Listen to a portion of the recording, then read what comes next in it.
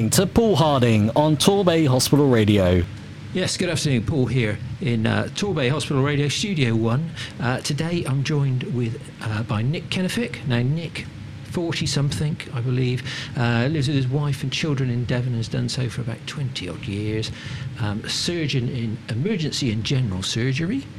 He's not shaking his head yet, that's good. Nick is the consultant for general surgery at Torbay Hospital and Mount Stewart. Nodding his head is good, that's all good.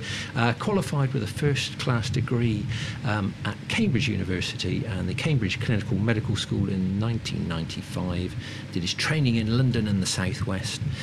Received a professorship in 2004 for research. The Nobel Prize from Cambridge University for his thesis in pelvic floor dysfunction. We'll talk in depth about that next, shall we? Sure. And his secret passion, when he's not saving lives, is creative writing, and his first novel, The Scent, is available from all the usual places. And we'll talk about that in a bit as well. Thanks for coming, Nick. How are you? Pleasure. Fine, thank you. Yeah, very good. That's good. That's good. Now, it's not often that we get a chance to talk to a consultant here in the studio. We've had a few in, but it's been difficult over the last 18 months or so, 2 years probably. When did you first realise you had an interest in medicine? Oh, as a child, I think. I don't quite know exactly why. I thought I always wanted to be a doctor, though. That was just nothing specific, and just sort of fell into it. And once you start at medical school, you're on a path, and off you go. Yeah. It's a long path, I think, isn't it? Yeah, it's been a long but really fun path, actually. The training is lifelong training. It never stops. But yeah, it's been incredibly rewarding. Excellent. Okay. And how come you based yourself in Torbay? How did that come about? Oh, southwestern Devon I always loved. When I was a child, we holidayed down here in a little village called Hope Cove near Salcombe. And then I spent most of my training moving slowly closer back down to the southwest. I moved from London to Bristol to Exeter, and then eventually came down here, and it's been the best move ever. It's what a place to live.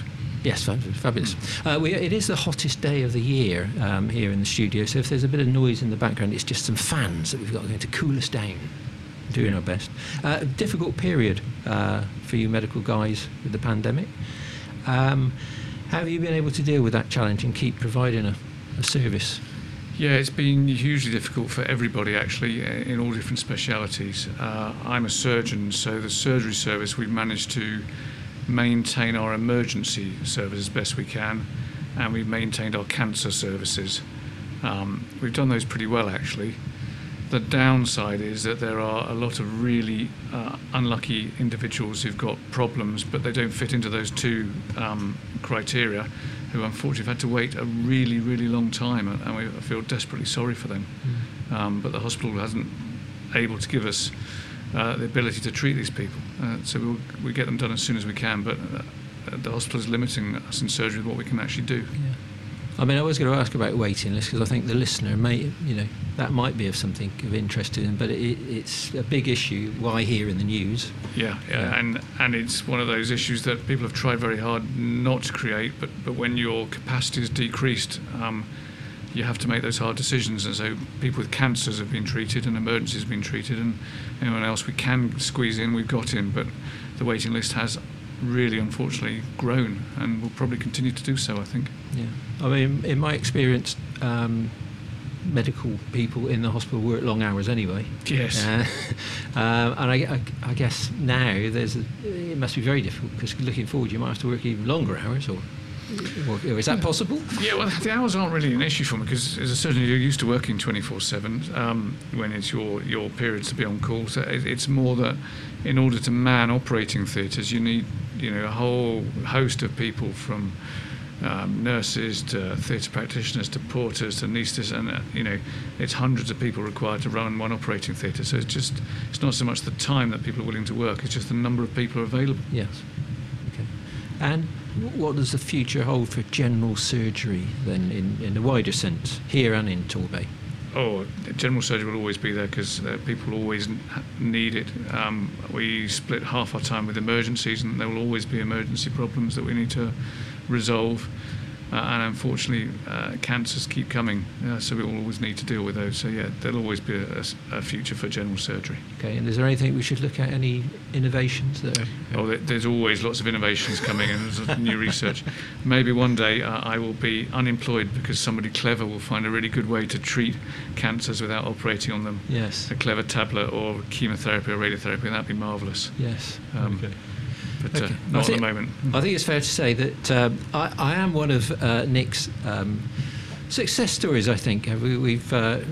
He's done some work on me, and I'm still here, so I'm very grateful for that. And as I say, even when I was it was a small procedure, but there was, I don't know how many people, there were lots of people, so that's great. What we're going to do is we're going to play a little bit of music, and then we're going to talk to Nick about his secret passion. Okay, it's Paul here at Torbay Hospital Radio. I'm talking to Nick Kenefick. And let's talk about writing, Nick. The Scent. Yes. Yeah, The Scent, yes. Now, I've pinched this from the blurb on the book. Orphaned and stolen from his father's African mission, he is forced into a life of brutality and violence. He survives and excelled. A decade later, a better life, reflex skills learnt as a man-child through necessity, refined by special forces, yet unexplained events unfold and unwillingly is thrust right back into a dark world of deceit and conflict, desperately pursued across London by a powerful and ruthless corporation without limits. It's all going on. Now, this is your first novel. It's very hard-hitting. Yeah. At the start, you've got a fabulous central character. Will James is amazing. Thank you. Now, I imagine you've been doing some writing for a while, perhaps in the past, and then got to this. Yeah, all my writing in the past has been academic writing through surgery. I wrote my thesis, which is a book of sorts, various papers that you do about surgical things. And this is my first fiction novel. And it's been brilliant. I've absolutely loved doing it. It's given me so much fun and joy and escaping from the busy realities of a normal life, work and family. It's been really, really, really good fun. I've really enjoyed it. And how did you find the time to do it? Oh, it's a few hours squeezed here and there. I used to write in the evenings, particularly when the children were younger and they'd go to bed. I'd write for a few hours in the evening and that sort of thing. It took about 2 or 3 years to write it. Another year or so to get it published. It was a way of escaping and relaxing for me. It's been very useful and good for that. Yes, I mean those 2 or 3 years. Yeah, some of it will be going back and reading what you've written and saying, well, that doesn't make sense, or I've got to change that. Well, it originally started on a holiday. I can't remember, somewhere hot. It was too hot for me, and the kids would be playing around the pool. So I'd sit and I wrote it freehand to start with. And then I rewrote it again, like you say, changing bits, improving it. But yeah, it really has. It's not been a chore, it's been fun. Excellent. So how did you approach the publishing of the book? Did you find a literary agent? Yeah, this again is a completely new world for me. I was used to getting things published in academic journals.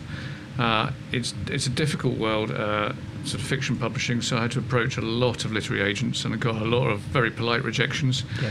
I think probably about 20 or 30 people, if not more like 50, knocked me back, and eventually someone agreed to take me on and got it published. And they have a lot of skills. They proofread it, they change it, they correct all the grammar and the spellings, they put it in the right format, they design the cover. So I'm very grateful for them for doing that. Yes, yeah. Your main character, so that Will. Now, he's someone, if I saw him in the street, I think I would think, wow, because he's mixed race. He's tall. He's very tall. He is. Piercing eyes. Now, how did you come up with such a sort of strong leading character? Is it someone you knew? No, there are a few characters in the book of friends of mine who I put them in with their permission. Yes. But no, this is someone who was just I created in my mind as a fictional character. He is the product of all the sort of best physical traits of a very tall European individual, and then an African lady with all this amazing stamina and strength of the two races combined, and he's been lucky enough to inherit both of the best bits. So yeah, most of it was fiction in my head. Very good. Paul Harding here down at Studio One in Torbay Hospital Radio. I'm talking to Nick Kennefick about his book, The Scent. And we talked about his main character. Now, I like the way that you wove your medical knowledge and your obvious love of Devon into the book. Was that a conscious decision, Nick, to do that? I mean, you couldn't leave out the medical stuff, could you? No, I couldn't. Definitely.